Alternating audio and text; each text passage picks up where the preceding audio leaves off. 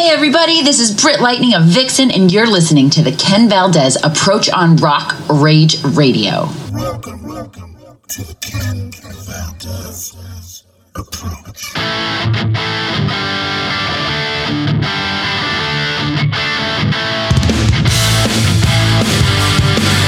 Hello, yeah. Welcome on in, everybody. Hope y'all are well. It's your boy KV coming at you from my Soul Renegade Sound Studios right here in Minneapolis. I am welcoming you to the Ken Valdez Approach. Now, I'm going to admit something to y'all. I'm a little late to the game on this one. Sadly, I don't think I'm alone. But let me tell you about this. Recently, I discovered this movie that blew my mind, grabbed my soul. It hasn't let go. I can't stop thinking about it. I can't stop talking about it. I want to see it again and again. This movie, this documentary, is called Rumble, The Indians Who Rocked the World. It is incredible. I find this to be mandatory viewing for everybody. Whether you're into music or not, whether you're into rock and roll or not, this is just one of those movies that I believe everybody should see because it's so educational and it's something that I really believe we should know so much more about. This film was created by a legendary guitar player by the name of Stevie Salas. Now, Stevie has played with everybody from Mick Jagger to Rod Stewart to my hero, Jeff Healey, my other hero, Billy Gibbons. Man, the list is endless. He's also a best-selling author. The guy is a philanthropist, and again, just a raging guitar player. Man, we have so many parallels, and we're just going to get right on into this conversation. You're going to see how this conversation picks up, right?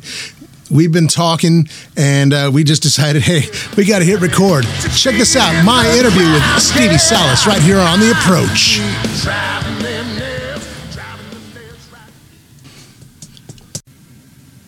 So, hey, I am with Stevie Salas right now, and we're just chit-chatting. We're just going to town, and we were talking about our buddy Marco Nunez and the legendary Randy Castillo. We're just chit-chatting, man. We're having a good time today. So, yeah, continue, my friend. Hey, real quick. So, Randy Castillo, let's get to the point where Randy passed away. Right. And for a long time, his parents in Albuquerque took all his stuff and they moved it into this one room in the house, and they closed the doors and they never opened it, right? Oh, wow. So forward to a bunch of years later, I'm creating an exhibit for the Smithsonian National Museum of the American Indian. The second exhibit, we did a small exhibit in in Washington, D.C. And originally, the Smithsonian being a highbrow establishment, they were all about Buffy St. Marie and Robbie Robertson and these people right. with exhibit and historic people, and Charlie Patton, but they didn't really want Randy Castillo. And you guys are crazy. I go, I'm not going to do it without Randy Castillo. Yeah, man. Because they go, that drummer of Ozzy Osbourne, that's an intellectual. And I go, you don't get it. First of all, Tim, the Mohawk man who brought me to the Smithsonian, who was the co-director, Tim Johnson, one of the objectives when they brought me to work at this museum was to get younger people to come to the museum, get younger people in the door, make it more relevant to younger indigenous people and younger people in general. So I said to them, I go, if you take Randy Castillo out of this exhibit, I go, you're losing a massive amount of the audience. And I go, it's not going to work. So they finally blah, blah, blah, and they agreed to let me do it. And I bet you now if you ask them, they'll say that's bullshit, but it's totally true. They didn't want Randy, and they thought Ozzy Osbourne was uneducated, and like a not intelligent, not Smithsonian material. Right. So we get Randy into the exhibit. The first exhibit opens in Washington, D.C., and I start getting phone calls from the office. Stevie, because I didn't live in D.C. I'd fly in and out and work, and I was living in my beach house in Carlsbad, California. And they go, Stevie, there's a group of kids here in leather jackets that have been hanging out all day, and they're just hanging around the exhibit and hanging around Randy's piece. And I go, I told you, he got a ton of people that come into that museum that would never come in that museum. Yeah. So then fast forward, that exhibit in Washington, D.C. was only supposed to be a 3-month exhibit, and it was a small exhibit just to show some indigenous people who had done some amazing things. All of a sudden we realized it's the biggest exhibit, most popular exhibit they've ever had at the museum as far as popularity goes. And they extend it to as long as they can, which was 6 months, because they already had a new exhibit coming into that room. So then they say to me, let's move it to the Smithsonian in New York. And they go, we're going to make it 4 times bigger. So in comes Marco Nunez. Meanwhile, let me just tell you. So while I was first getting the first exhibit together in D.C., I had to call Randy's sister's mom and go to the mom's house. And you want to talk about a heavy afternoon. They open that door, and I had the job of going through everything that was in there. I mean, I had to go through cases of papers and photographs and albums and all his personal stuff and photographs of him and Warhol and all this stuff, his historic stuff, videos, his drum set. He had a drum set or 2 in there. Everything was just in there, clothes, jackets. And it was so heavy, and it was such a hard weekend because his mom would just break down and sit out and start crying. Oh, man. Telling me about, Randy should have never got this tattoo he got right after he beat his sister and all this stuff, because that made his immune system weaker. So I had to be there, and really, it was a heavy, heavy thing to have to be there with Randy's mom as I went through all that material. And the sisters, everybody showed up. It was a big deal. And, it was a lot of tears and a lot of sadness.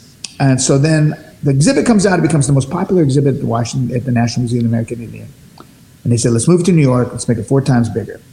So I come back in. I started redesigning with the people at the Smithsonian the new exhibit. And we decide we're going to get a drum set, Randy Castillo's drum set.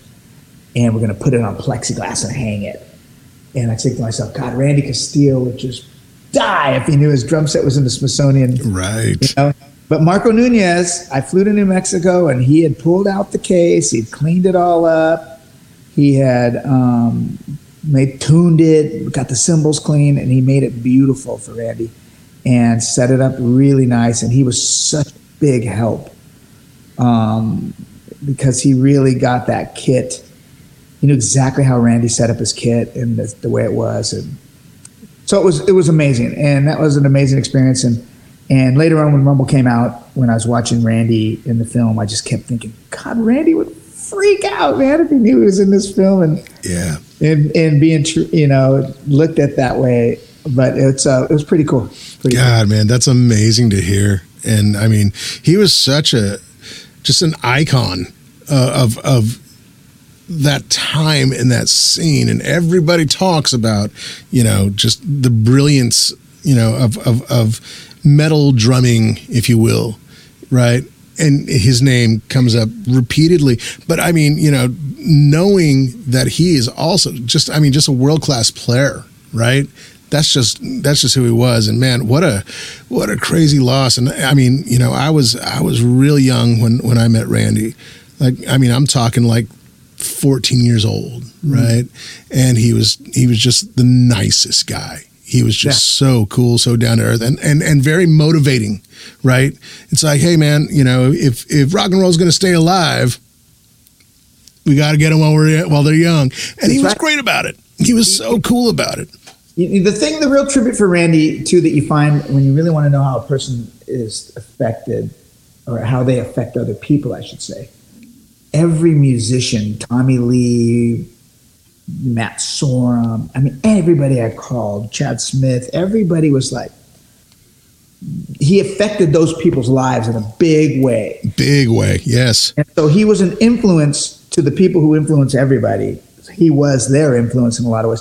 He was the first guy, when I saw him on MTV with that band from Germany, I forget what they were called, where the guy Lenny was the singer, the guy who he became the singer of Kingdom Come later on. Right. Called? I forget. But Randy, because he would be playing, and he hit the kick drum. Boom, boom, boom. Boom, boom, boom, boom. Right. God, that was so cool. So later on, when I got to know Randy, that was one of the things I used to like to do all the time. And my drummer, Winston Watson, who played with me in Color Code, used to do it all the time because he grew up watching Randy because he was from Arizona and he knew the Wombleys. So then Randy went on, and he sort of also changed my life in a big way, because when we met we were in London together working on a project when I was really young. It was after I was in Rod Stewart, but I was still really young, and he knew I was Native American, and I was out of my mind. I mean, I was just booze and chicks and booze and more booze and drugs and more chicks and more having the time of my life. Actually, it was actually really. But Randy knew he had to have fun, but he also settled my ass down, and he said to me, and I think I said it in Rumble, he says, "I'm taking you to Indian country." Because he knew I was a native, but I didn't spend much time in Indian country. Matter of fact, I'd never been in New Mexico like that, and that's where my family's from. Really? I had no idea about that, even off of Rumble. That's amazing. My mother was born in New Mexico in Santa Fe County, I guess as her birth certificate says. And they grew up along the border of Arizona and New Mexico, Apache land. That's right. But so Randy takes me to Taos, takes me to Santa Fe and then to Taos. And that changed my life because it became my go-to place when I really felt I needed to get grounded. When things were getting too crazy and I was losing my real self and I wasn't no longer thinking about music, but thinking about being a character of myself, turning it into a joke somewhat maybe in my own eyes. I'd go back to New Mexico and my boys there would set you straight. Cool. Yeah, and it was man. Because they wanted to be famous like Randy and I were, but at the same time they were grounding enough to help me be grounded. So, it wasn't like going to a church where it was like, you need to repent and you need to rock and roll's evil. No, they were like, oh, I wish we could be rock stars, but let me just tell you, let's do some smudging and let's find some balance. So it was great for me, and that's all from Randy. That's amazing, man. That's amazing. And yeah, I mean, born and raised in New Mexico, I completely understand what you're talking about. There's just something there that like in my opinion, it doesn't really even matter where you're from. You go there, and it's just one of those places that just grabs you by the soul. The land of enchantment. That's right, man. That's right. And if you actually have native roots, and you're there, I think that grab a hold of you for sure. Yeah, they grab a hold of you for sure. And then it's still that way when I go there. I love it there. I love it. I mean, when you have those native roots, it grabs you a little bit deeper, a little bit, a little bit more. Yeah, I love it, man. So, I mean, we started getting into this, and let's just go here. So let me preface this. So, I had heard about this movie Rumble for about a year or so, and it just kind of fell off my radar for whatever reason. And one night, I'm off the road, and I'm like, I got to find something to watch, man. The kids are asleep. Everything's cool. I got to check something out. I just want to get back to just, I'm at home. Yeah. So I see this. I'm like, oh, yeah, I got to check this out. I've been wanting to do this forever. Netflix then or on Amazon Prime? Where'd you see it at? Oh, I think it's Netflix, actually. Yeah, it's on Netflix. It's on both. Man. Yeah. And I'll tell you what, man, not only was this quite possibly the greatest just rock and roll documentary I've ever seen. It hit a place in me, probably because, of the native that's in me, but also because I think that, the indigenous people get overlooked so often in this industry and almost with everything, but especially within this industry. And I not only was just jumping up and down and cheering and just, just loving this documentary, but I'm also like looking at you just going, dude, thank you so much for bringing this to light. I've been thinking about this forever. When you and I started talking, it was after I saw this movie, and I immediately thought of my mentor, my guru, my sensei, my guy, Wayne Perkins, who was, he was in the Rolling Stones when Mick Taylor left. He was the guy that played with Bob Marley on the Catch a Fire record, Concrete Jungle and Stir It Up and all that, right?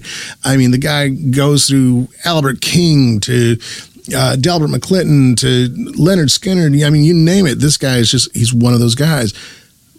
But he's also very much a proud Native man. And everybody has probably heard him play, but doesn't know who he is. So the fact that you were able, what's that? I would have liked to have known more about him because I would have researched him more for the film. Dude, sure. Well, he's still around. We should definitely hook that up. But what's amazing, though, is the fact that you did this. You gave this face to the faceless. You gave the names to the nameless.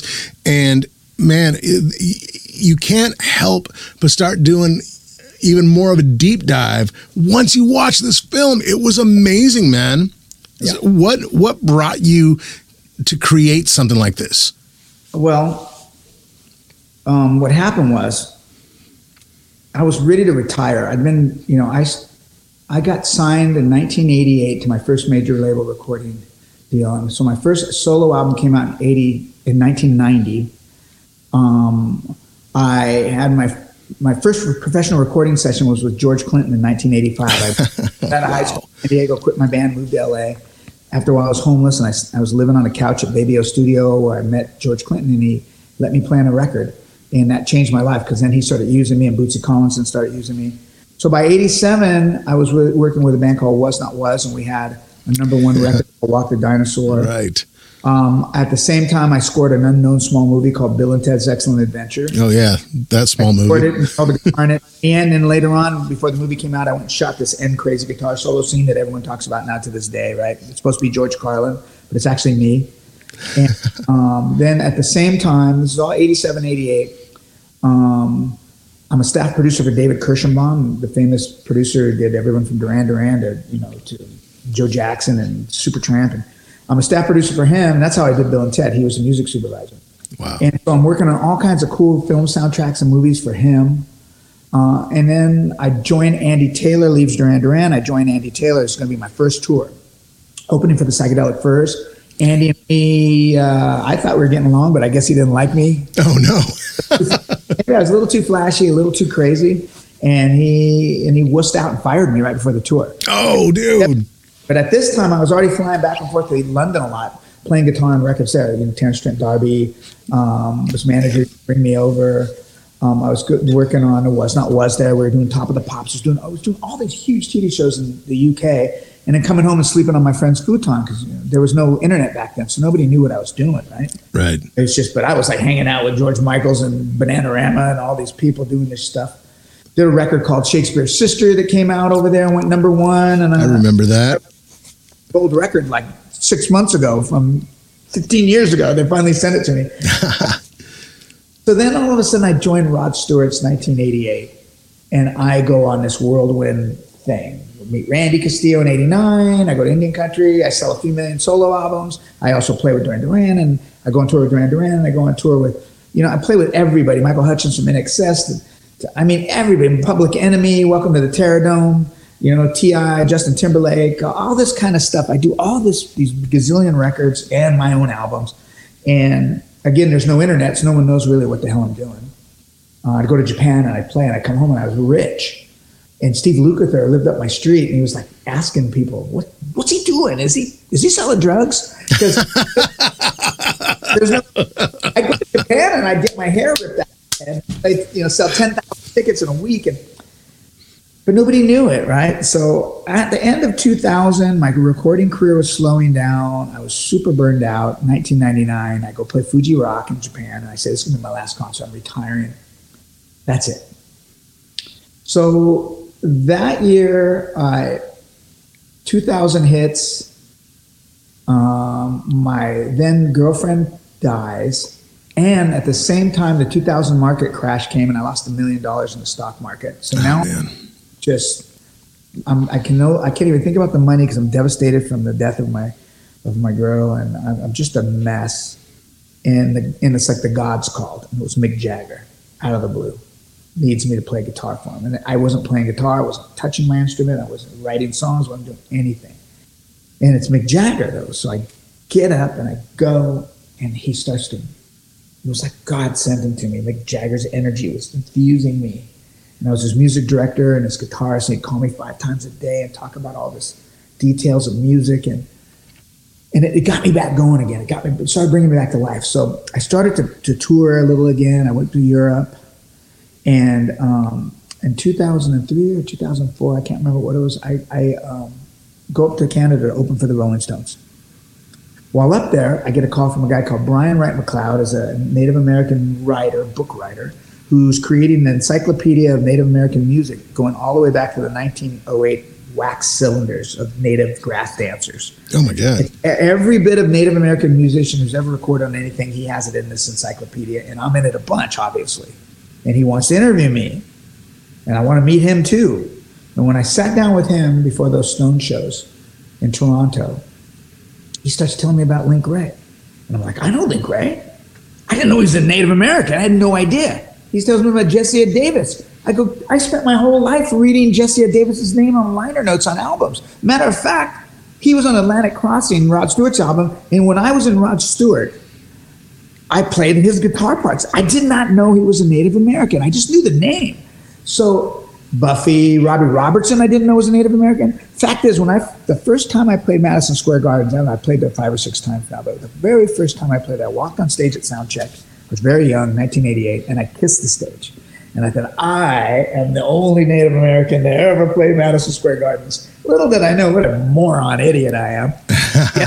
Yes, he had played there. He played there in concert for Bangladesh with friggin' George Harris. Right. In Rio, you know. He'd play there, Robbie'd play there, Buffy's probably played there, you know. So I have no knowledge of any of this. And I said to myself, if I have no knowledge of this and I'm in this business, I need to show Native American people that these are heroes and that they have role models they don't know about. So you don't have to go back 150 years ago and talk about Sitting Bull and Geronimo or whatever. We can go back and there's some people right here in the current times that did some things against impossible, near impossible odds. They proved it can be done, and this should inspire people. So I thought, what should I do? I'm going to make a coffee table book. I'm going to make a something like, you know. And then what happened was I started producing television in 2006 in Canada. And I started to realize that film was where I had to go. And I helped build a studio on the Six Nations reservation called Jukasa with a guy called Kenny Hill, who was a really rich Mohawk guy, a self-made guy who wanted to build this beautiful studio. And I gave a speech at the opening, and Tim Johnson from the Smithsonian was there. I go to the Smithsonian, I tell him the story of these natives, just like I told you, and he says, let's do an exhibit. And that's how it started. Wow. Was that. Then after the exhibit was successful, I went about and I said, I'm making a movie, and I went and made the movie. That's how it happened. That's what it was. It wasn't like I had this vision. And I only made the film for Native people to show that they had some heroes. I didn't know it was going to come out and change written history in America. I didn't know I was going to be in Australia and Hungary and Germany and all over the world, Japan, and I'm showing this movie to sold out theaters and speaking. I had no idea. So, I mean, I like to act like I'm so smart. I got lucky, man. I just got lucky. Dude, I love hearing that so much, just because it really does seem like just everything aligned for you, right? And I'll tell you right now, things aligned for me a lot in my life. I'm a lucky person. But I've had bad shit. When shit is really bad, it's really bad. And when it's been good, it's better than you could ever dream of. There's not a lot of middle ground for me my whole life. So I wrote a book about it, and I realized it. You know, God, I was born strangling from the umbilical cord. So already came out of the box, I was fighting for life. And blue, my father said. And, you know, and then from that I sprung to, you know, I mean, it's like extremes with me. So I'm just a lucky person, I think. I'm a very lucky person. Well, man, I mean, you've also played with everybody. And as we were talking before, right, you've played on some of my favorite records just ever, right? I mean, when you were talking about Mick Jagger, you were doing the Goddess in the Doorway record. Yeah. Right? Yeah. That record was unreal. That thing was I mean, it was just like, okay, outside of the Stones, Mick kind of, you know, he's doing his thing, and it was really, really good. I didn't know that you were on that.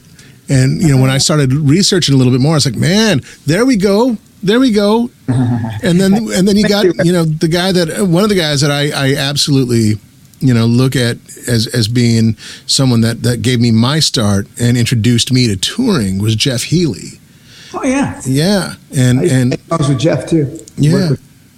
Yeah. And I mean, and I just got done reading Tom Stevens' book, and your name was all over there. Tom put some stuff in that book. I'm like, Tom, you can't tell.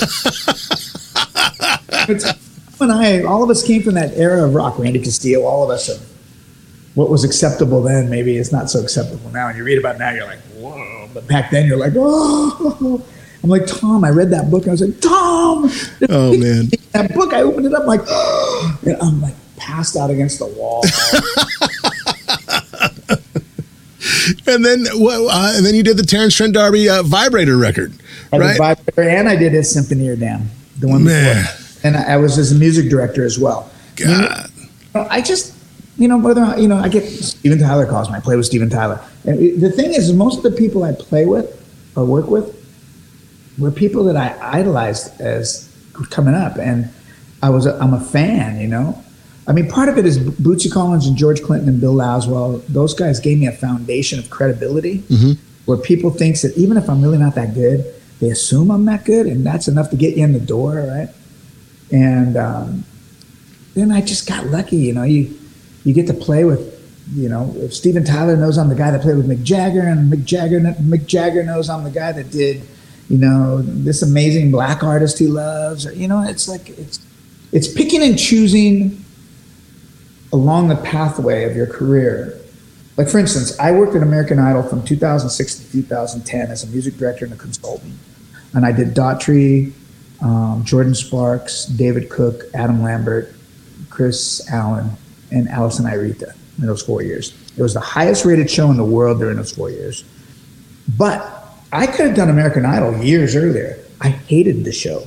And I thought, I don't want to do this shit. It's like live karaoke.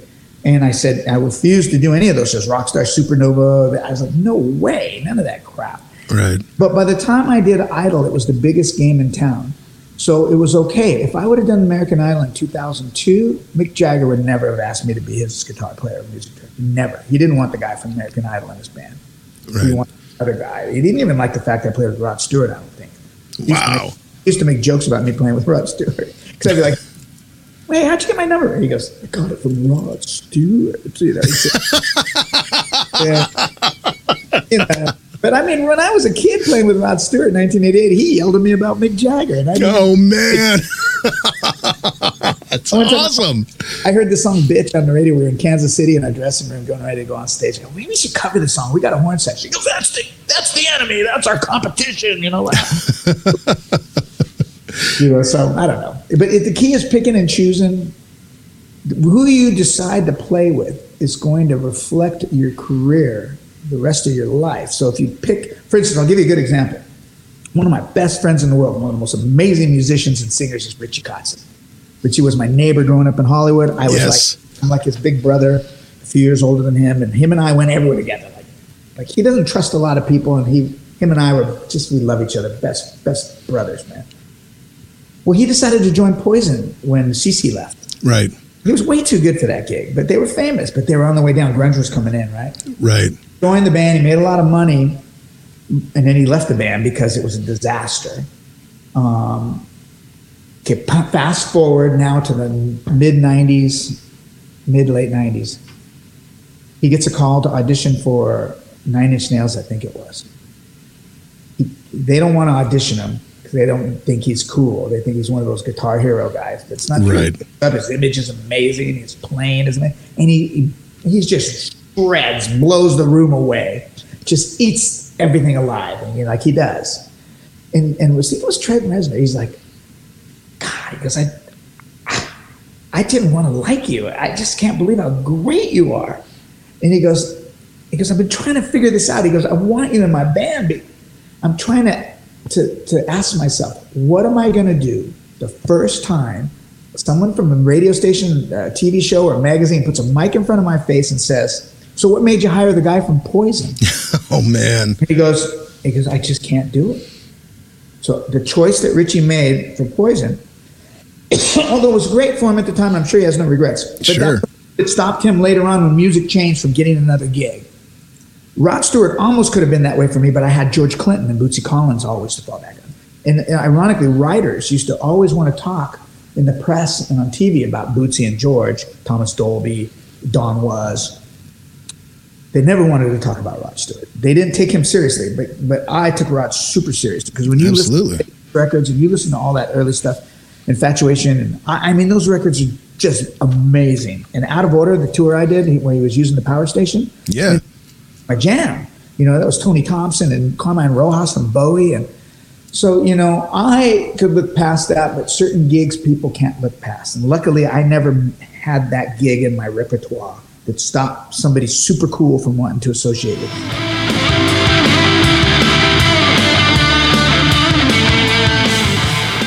I'm going to take a short break from my conversation with Stevie Salas to ask you some questions. Did you happen to hear that little piece of bumper music? Did you hear that solo? Did you hear that tone? Have you ever checked out the theme song to this show? I'm asking you this not just because I want you all to go check out my music. Of course I want you to go hear my music. But I'm asking you this because if you're paying attention, if you're listening to it, then you've heard me play Godin guitars. I love Godin guitars. Let me say it again. I love Godin guitars. I will wave that Godin guitars flag so high. These guys out in Canada have been making exquisite instruments for years. They're beloved by players all around the world, man. And I'll tell you what, they just keep pushing the envelope of creativity. They're always cutting edge. They've got something for everybody, whether it be, you know, just a very classic kind of look and feel and sounding instrument to just something completely hot-rodded. They're outstanding. They feel great. They look great. They sound great, right? Their tone, man, it's $1 million tone, but I'll tell you what, they don't break the bank. That's another beautiful thing about them. There's something for everybody. These guys talking about pushing the envelope of creativity, they just released a new line called the Radium X, and I just want to tell you just a little bit about it. This guitar, quite possibly, out of any company, may be the most versatile guitar that you'll ever come across. It's got something for everybody, from jazz cats and blues cats to full-on rock and roll and heavy metal. It's all in there. These beautiful glassy highs to just, you know, that heavy metal raucous, the good old stuff with the distortions. It's all in there. And on top of that, they even added acoustic in there as well. You can get this thing to have an acoustic sound as well. How they do it, I don't know. It's magic. It's wizardry, I say. It's wizardry. But it's good wizardry because it sounds so good. Those of you that know me know I'm a total tone junkie, and I value my sound so very much. These guys have turned my head. These guys have won me over, and I am a proud, proud player of Godin guitars, and I hope that you will listen to this, check them out, and go explore for yourself, and especially check out the Radium X. It's great. So if you want to check them out, www.godinguitars.com. That's Godin guitars.com. Check out what they have in store for you. And if you find something you like and you want to get in touch with them, you let them know that your buddy KV sent you. Let's get back to this interview here on The Approach. That's amazing. And I mean, and again, you've played with everybody, but I mean, you obviously had a start. Where did you start? Where was your beginning? I was in Oceanside, California, where I'm from. I'm not there now. I'm at my house in Austin, Texas, but I went to high school there. I started playing guitar at 15. I realized this is kind of easy for me. It was kind of easy. I surfed every day and I skateboarded every day and I played guitar. And I played guitar like I surfed. You know, it had a surfing sort of an energy to the way I play it, the way I attack. So it's a little bit punk rock, a little bit, you know, hard rock, a little metal, I don't know.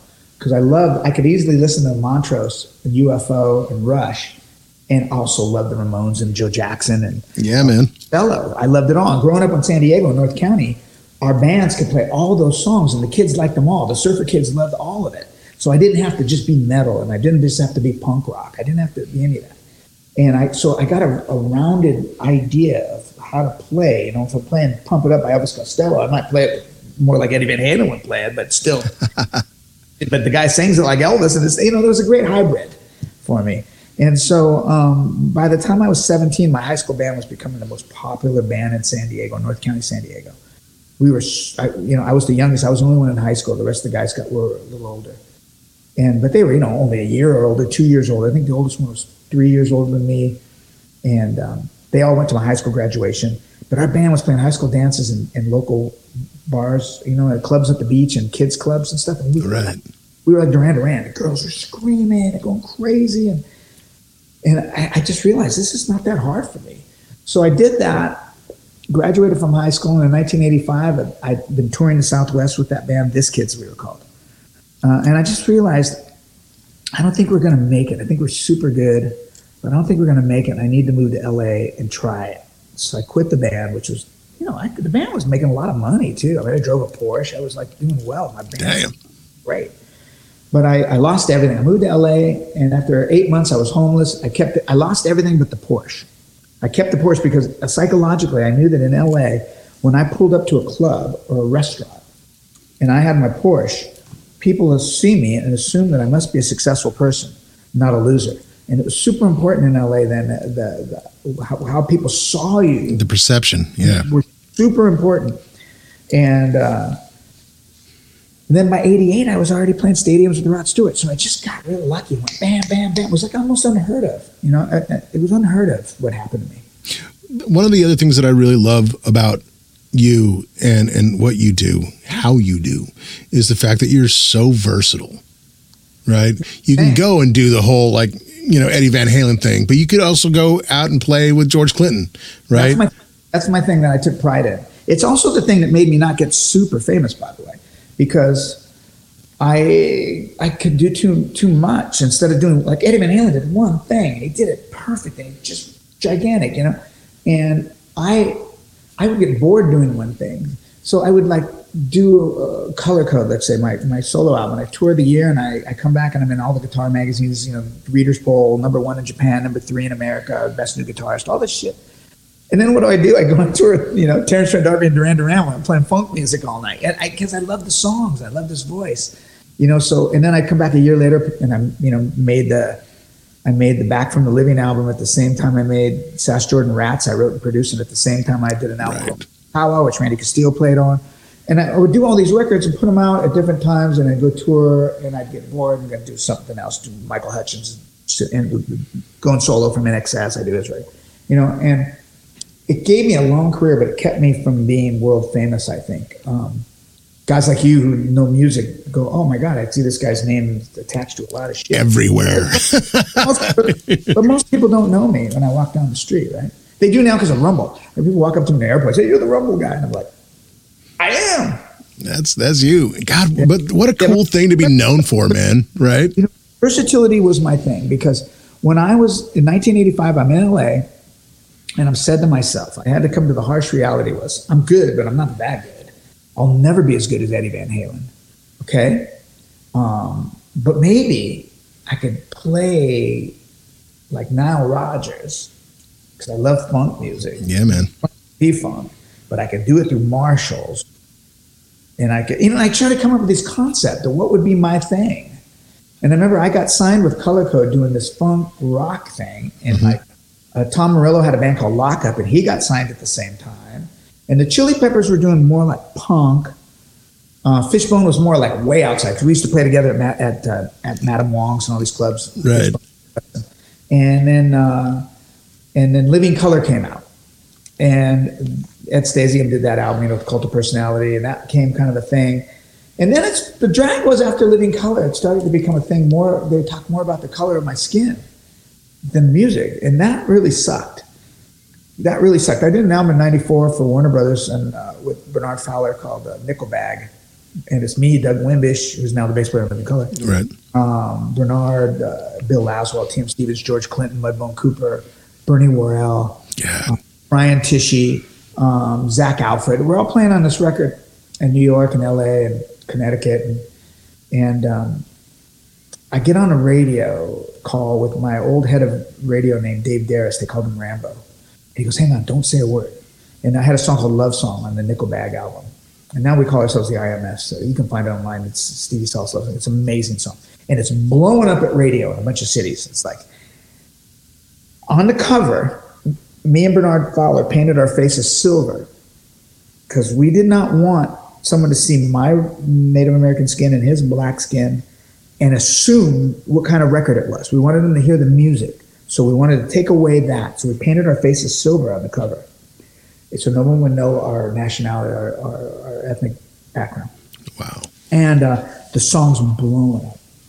So Dave Darris calls the head of radio at this, I forget what it was. And he says to Dave, man, that song's great. He goes, but do you think America is ready for a second band with a black lead singer? And I was just like, I knew right then we were fucked. I knew right then. That's what they're talking about? Wow. Narrative in 1994, 95, Right.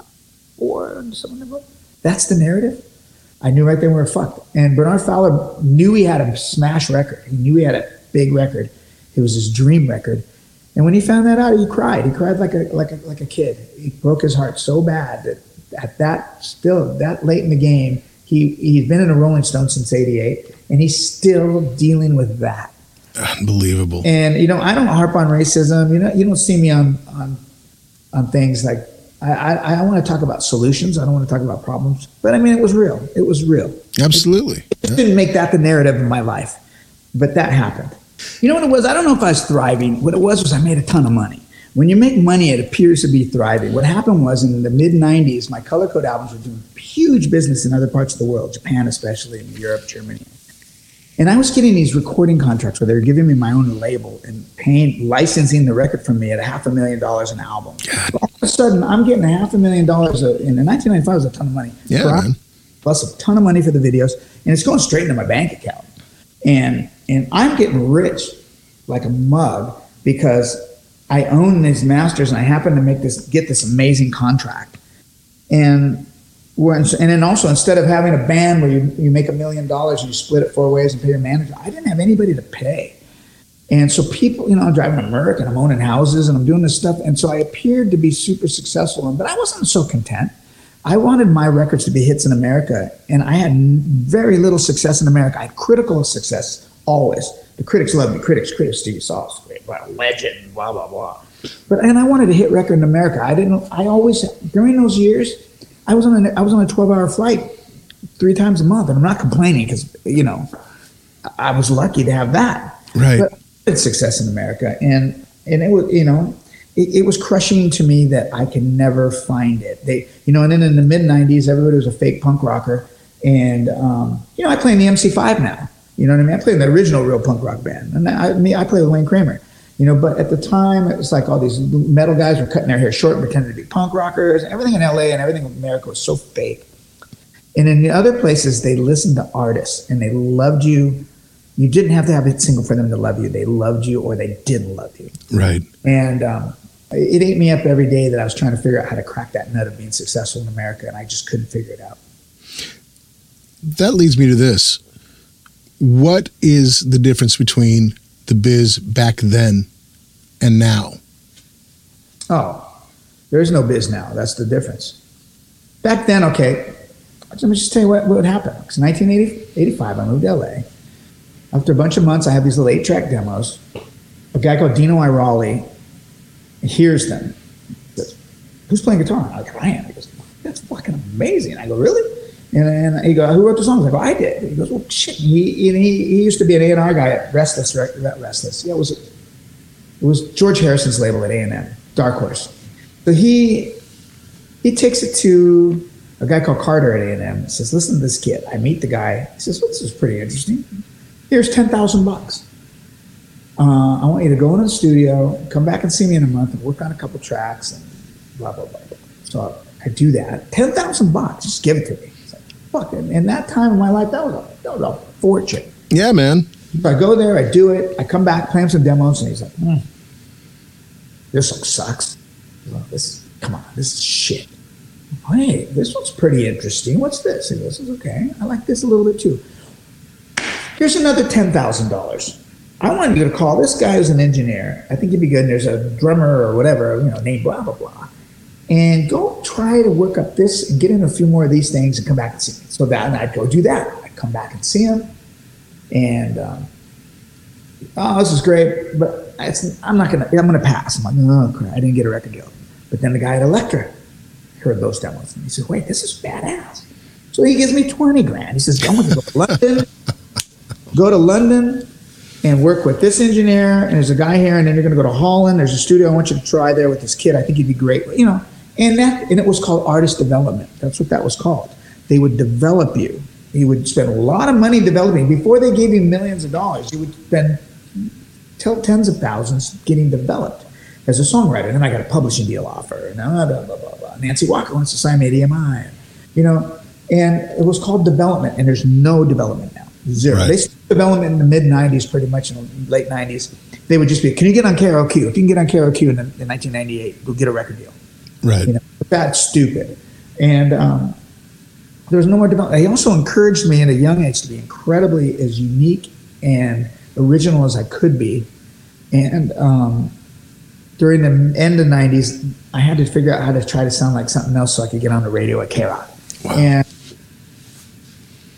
that's the difference from that. Now you don't even have any development, you know. And if you get a record deal, they don't give you anything. They put the record out and it goes on Spotify. And even if it plays 300 million times, you get a check for $50. It's like, it sucks. I feel bad for young artists now, you know. What advice would you give to young artists right now?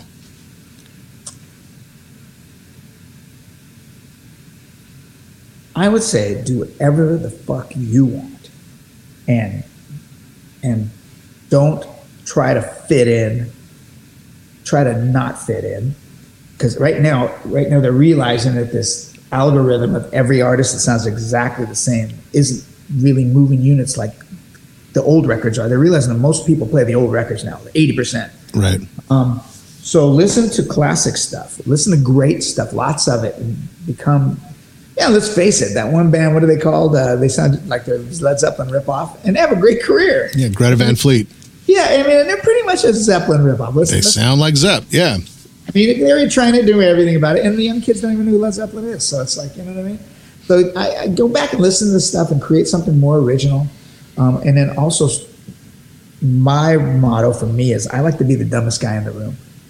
I want to be the worst, least talented guy in the room and surround myself with the best. A lot of people like to surround themselves with shitty people so they feel better about themselves. I want to be the shittiest fucking guy sitting at that table. I want to steal everything I can from them. If I sit with Phil X, my favorite guitar player. I love him. God, he's great. Phil used to steal shit from me. But now Nice. I steal shit from Phil. You know what I mean? It's like, I was playing with Ricky Medlock 2 weeks ago in Canada for an event, and you know Ricky's a great Sioux Indian guitar player from Leonard Skinner. And I'm going to watch him, and I'm going to steal everything I can. And I know he does the same to me. Watch, surround yourself with the greatest people, and learn all you can. And do not, because if you steal it and you watch it and you interpret what that is, by the time you get home, from here to your hands, it's probably going to be a little different. And by that point, it might actually be your original stuff. Yes. Right? So you're also like just Mr. Busy, man. Trying to even just set up this interview and whatever. It's always been, you're here, you're there, you're doing this, that, and the other. But I did see recently that you were out with Matt Sorum, with Carmine Rojas, Wes Studi, but another buddy of mine. You know Wes? Yeah. Oh, dude, Santa Fe, man. Yeah. Yep. Many nights at El Farol. A charity I work with called the Dreamcatcher Charitable Foundation on Six Nations in Canada. I've been working with them for about 11 years. And what it was, I started bringing up Wes, Graham Greene, Tantu Cardinal. I started inviting all my native superstar friends to this event because it's a native charity for native people. Matt Sorum comes and plays. We played the event 2 Thursdays ago in Canada on the Indian reservation, with me and Billy Gibbons, Matt Sorum on drums, Carmine Rojas on bass, super band. Yeah. And then I invited native guys like George Leach and Gary Farmer to come up and play with us. Gary, sure. Gary lives in New Mexico. Yeah. So, and then the native people in the audience freak out because they're like, wow, look at, they're playing with the big boys. I don't know, if they think of me as native anymore. I think they just, he's one of the big boys. I'm not, though. I'm a native guy. And it was pretty fascinating. I played with Gibbons a lot. I played with Gibbons in San Diego recently at San Diego. He's outstanding, man. Great. I've toured with ZZ, and I did a run with he and Matt Sorum and Austin Hanks. Oh yeah. Yeah, man, and that might have been one of my favorite tours that I have ever done. Did you wear pajamas? Did you wear pajamas on stage? Those guys were all wearing pajamas when I went and saw. Oh yeah, absolutely. And I mean, going grocery shopping with Gibbons is also an experience, but I mean, like you were saying, just soaking things in, learn as much as you can, right? Yeah. Total, bucket list moment for me was being able to play, Gibbons guitar through his rig, and was just floored. Like, did you sound like him when he played? No, man, no. And that's the thing. And as a guitar player, it's always like, well, yeah, you have your own sound. That's the coolest thing, in my opinion. And this is just me going off here, but as a guitar player, having your own unique sound. You could play through Gibbons' rig. You could play through Richie's rig. You could play through your rig. If it was me playing through any of those rigs, it's not going to sound like Gibbons or you or Kotzen or whatever, right? That's the goal. The great guys sound like them. That's either where you can hear yourself on the radio and you can go, oh, that's Stevie Salas playing right there. That was the goal always. You know when you hear Jeff Beck or you hear Clapton, right? You knew it was Stevie Ray Vaughan. That's the real goal for all musicians, I think. I remember in 1990, my album Color Code came out, and the first day it came out, I went on tour opening for Joe Satriani, flying in a Blue Dream tour, which I hated, by the way, but I loved Joe. But every night I was playing in front of 5,000 dudes watching my thing. Right. The stress level was so intense and so hard. I had to play at my best. After that point, every band that ever opened for Satriani got booed off the stage. They wouldn't last more than 2 weeks. And I was on the tour for 6 or 8 months. Wow. And I'd get standing ovations every night. But I was miserable. I mean, I had anxiety every night. Oh, my God, I'm going to suck. And I remember one time I grabbed Joe's guitar through his Marshalls and through his rig. And I played through it. And it sounded awful. I mean, I sounded awful. I mean, awful with his sound. And then he puts it on. It was just like, it was just like, what? So, right. Yeah. Sound is right here. This is what you want, everyone. It's in your hand. Well, I mean, Gibbons said to me 2 weeks ago, we were on an airplane together. We were flying to Texas, and I have my own pedals out and stuff. And I have an overdrive preamp called the Nishi Drive. It's made for me by LAA Custom in Italy.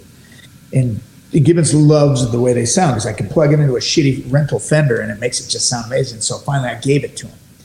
He goes, when you got that sound, Stevie, I go, no, it isn't from that box. Maybe it has something to do with these. Yeah, man. And he's like, yeah. But I was kidding, but it's like, Well, it's always a trip, too, because as you know, I mean, Gibbons plays the lightest of strings. Sevens. Yeah, sevens. The guy plays seven gauge strings, and for those of you that are not guitar players, it's nothing. Like dental floss. Yeah, it really is. It's even dental floss might even be thicker than those strings are. But no pedals. Yeah, no pedals, man. He's just doing his thing. But here's the other thing too: his guitars are all chambered. They're all hollowed out, and they're really ridiculously light. So I'll never forget playing his guitar. I felt like I was going to break the thing because it was so light, big guy, whatever. It's all good. I thought I was literally going to Hulk smash, Hulk crash, Billy Gibbons guitar, and then, as playing, his strings, I didn't feel them. Literally, I didn't feel them under my fingers. And maybe it's because I play, thick ass strings or whatever, but that was such an amazing thing. So not only did I not sound like Gibbons, not only, I couldn't even function with that guitar. You got to change your whole feel. Right. And then there he goes being Gibbons and sounding like, like Gibbons. The solos punch through. I don't know how he does it. I don't either, man. Maybe we talked about Jeff Healy. I used to grab his guitar and jam on it. And he had probably 14s for an E string. I mean, my fingers would be like, I couldn't even, they were like, ugh. I couldn't even play the thing. It was so gnarly. It was so, the strings were so thick. God. I don't know. Yeah. I recently, I was always on 10s, but on my Inaba Salas Japanese tour, I have a project with a guy called Koshi Inaba's the biggest selling artist in history of Japan, sold over 100 million records. And we do this fun thing called Inaba Salas. we pick whoever we want. We had Matt Sherrod from playing drums he was in Crowded House and Beck, and he plays with me, works with me a lot. We had Stewart Zender from Jamiroquai playing bass, and we had Amp Fiddler from P-Funk, who I started with George Clinton in '85 playing synths. And we were going out, and I actually felt like a wuss, but I called my best friend Jimmy Dunlap, and I said, "Send me nines. I'm going back." I haven't been on nines since my high school band. But I'm playing nines now, and I'm like, although I used tens at the festival I played last week in the Yukon, tuned down a half step. Right. But realistically, the nines started making love to me. They were feeling pretty good. Somebody going to do a Jesse Ed, they need to do a Jesse Ed story, man. He played with all 4 Beatles. I mean, Jesus. Right. Played with the Stones. He played with Faces, Rod Stewart. God, right. I mean, Jackson Brown, for God's sake. Come on. I mean, dude, yeah, he was everywhere. He was John Lennon's favorite guitar player. That's an amazing thing, right? Kinda. Well, right. I mean, that just the whole thing. And again, like, these are the things that you start finding out. You start digging deeper. And the coolest thing is you did that for us in a big way with your film, man. Yes, and that's such a cool thing. I mean, just going back to Charlie Patton, right? Yeah. I had no idea, but when you start looking at it. And if I had $1 for everybody that walked up to me and said, I had no idea, I'd be rich as shit. That's what that movie does. Everyone's, I had no idea. Everyone says that. Right. I mean, but that one in particular, it's like, when you showed it, it was almost like, that makes total sense. And then when you put the chance side by side with what he was playing, it was like, here's what it is. You're brought up to believe a narrative. You're a little kid, you go to school every day, and they make you watch milk commercials. Milk's good for you. You got to have milk, 3 meals a day. Blah. And so you grow up saying milk's good for you. You have no idea. You don't question it. So you get brought up. I was brought up believing the Mississippi Delta blues scene was an African-American art form, a black art form, completely. One day, Billy Gibbons says to me, well, 2 things happen. My neighbor's a guy called Charlie Sexton, who lives around the corner. One day I'm out jogging, and I've known Charlie since we were kids, right? So Charlie's out in front mowing his lawn. And you can picture that. Charlie Sexton has rubber boots and his shorts mowing his lawn. Right. Charlie and I start talking, and he goes, listen, he goes, anybody who's anybody. He goes, everybody thinks that the blues representation is Robert Johnson because he has the sexy story with the Crossroads. He goes, but anybody who's anybody knows it's Charlie Patton. Yeah, man. Really? So then one day, Billy Gibbons, I'm at this thing jamming, I'm hanging out with him and Slash in this back room, and he goes, come here, Stevie. He brings his phone up. I have a photo of him. He's staring at his phone. And I make a joke saying he's teaching me something about UFOs or something when I posted it. God. He showed me a picture of Charlie Patton. He goes, looks to me like he's got some wavy blonde curly hair. And he was right. You just assume it. It's a black and white photo. You've been told that he's African American, and you just assume, not knowing anything about the African Americans and the Native Americans merging, and where they all lived together in slavery and the escaped slaves and all this thing with the Native Americans and Irish and the Scottish being all pushed out. Right. For people. Really, it's about who has money and who doesn't have money, and it's still like that today. God, yeah. I urge everybody, it doesn't matter who you are, go check out this movie. It's on Netflix. It's on Amazon. Yeah. Find it anywhere you can. Canada, it's on Crave, HBO Canada. It's on Netflix Canada. It's all over the place, man. It's all over, and it's so good. Quite possibly, like I said, my favorite rock and roll documentary of all time. Say the name. It's called Rumble: The Indians That Rock the World. So that's right, Rumble. Yeah, I will say it and say it and say it again. This is so good. Rumble is the name of the movie, and Stevie is just one of the good guys in the biz who has been there, done that, and then makes an incredible movie. It's outstanding, man. It's outstanding. So we're gonna get lucky sometimes. You got to get lucky sometimes. Exactly, man. And I'm sure luck has a big part of it, man. But it couldn't have happened to a better guy, right? So there you go. Thank you for spreading the word too, man. Yeah, man, dude, I will continue to do so because I believe not only is it such a cool thing to watch, a great movie, not only is it that, I believe that it's so educational. And again, I thank you so much for doing that. What an amazing feat, man. Thank the gods, because they were on my shoulder. They made it happen. I was just a conveyor belt that got it done by accident. Indeed, man. Indeed. Usually at the end of this thing, man, and I'm kind of fascinated with this one. What we do is I'm just going to ask you these rapid fire questions. Top 3 favorite guitar players. Mick Ronson, Ronnie Montrose, Brian May. If you could put together your dream band, living or dead, doesn't really matter, who would be in it? I would have David Bowie would be my singer. I would have Mick Ronson on guitar. I would have Dave Grohl on drums. Nice. And I would have, who would I want on bass that I haven't played? I've played all the best bass players in the world. Right. I would say John Entwistle on bass. That's a good one, man. Top 3 desert island records. Montrose's first album. Kiss's first album. No, Kiss Alive one. And James Brown's Star Time.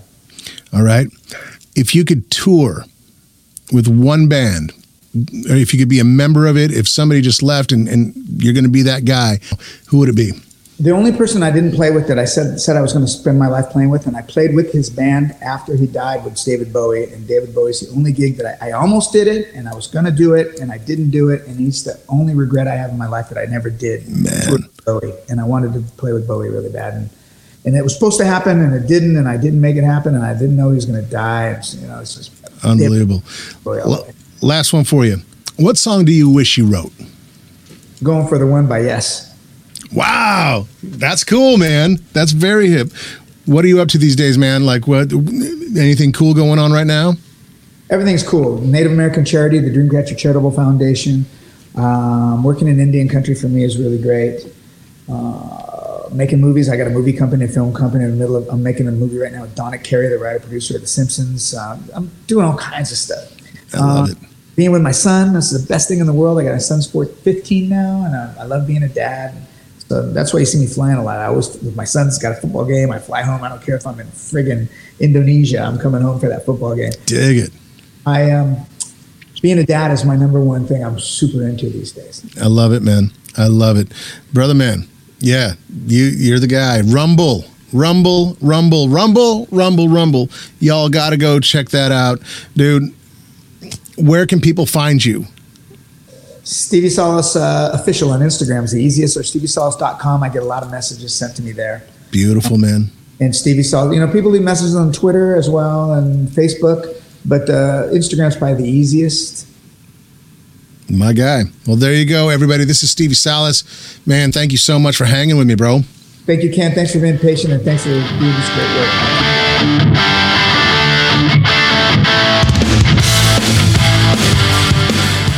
Oh, yeah. Well, that about does it. Oh, man. What a conversation. I'd like to thank my friend Stevie Salas for joining me. I mean, wasn't that just like a giant who's who?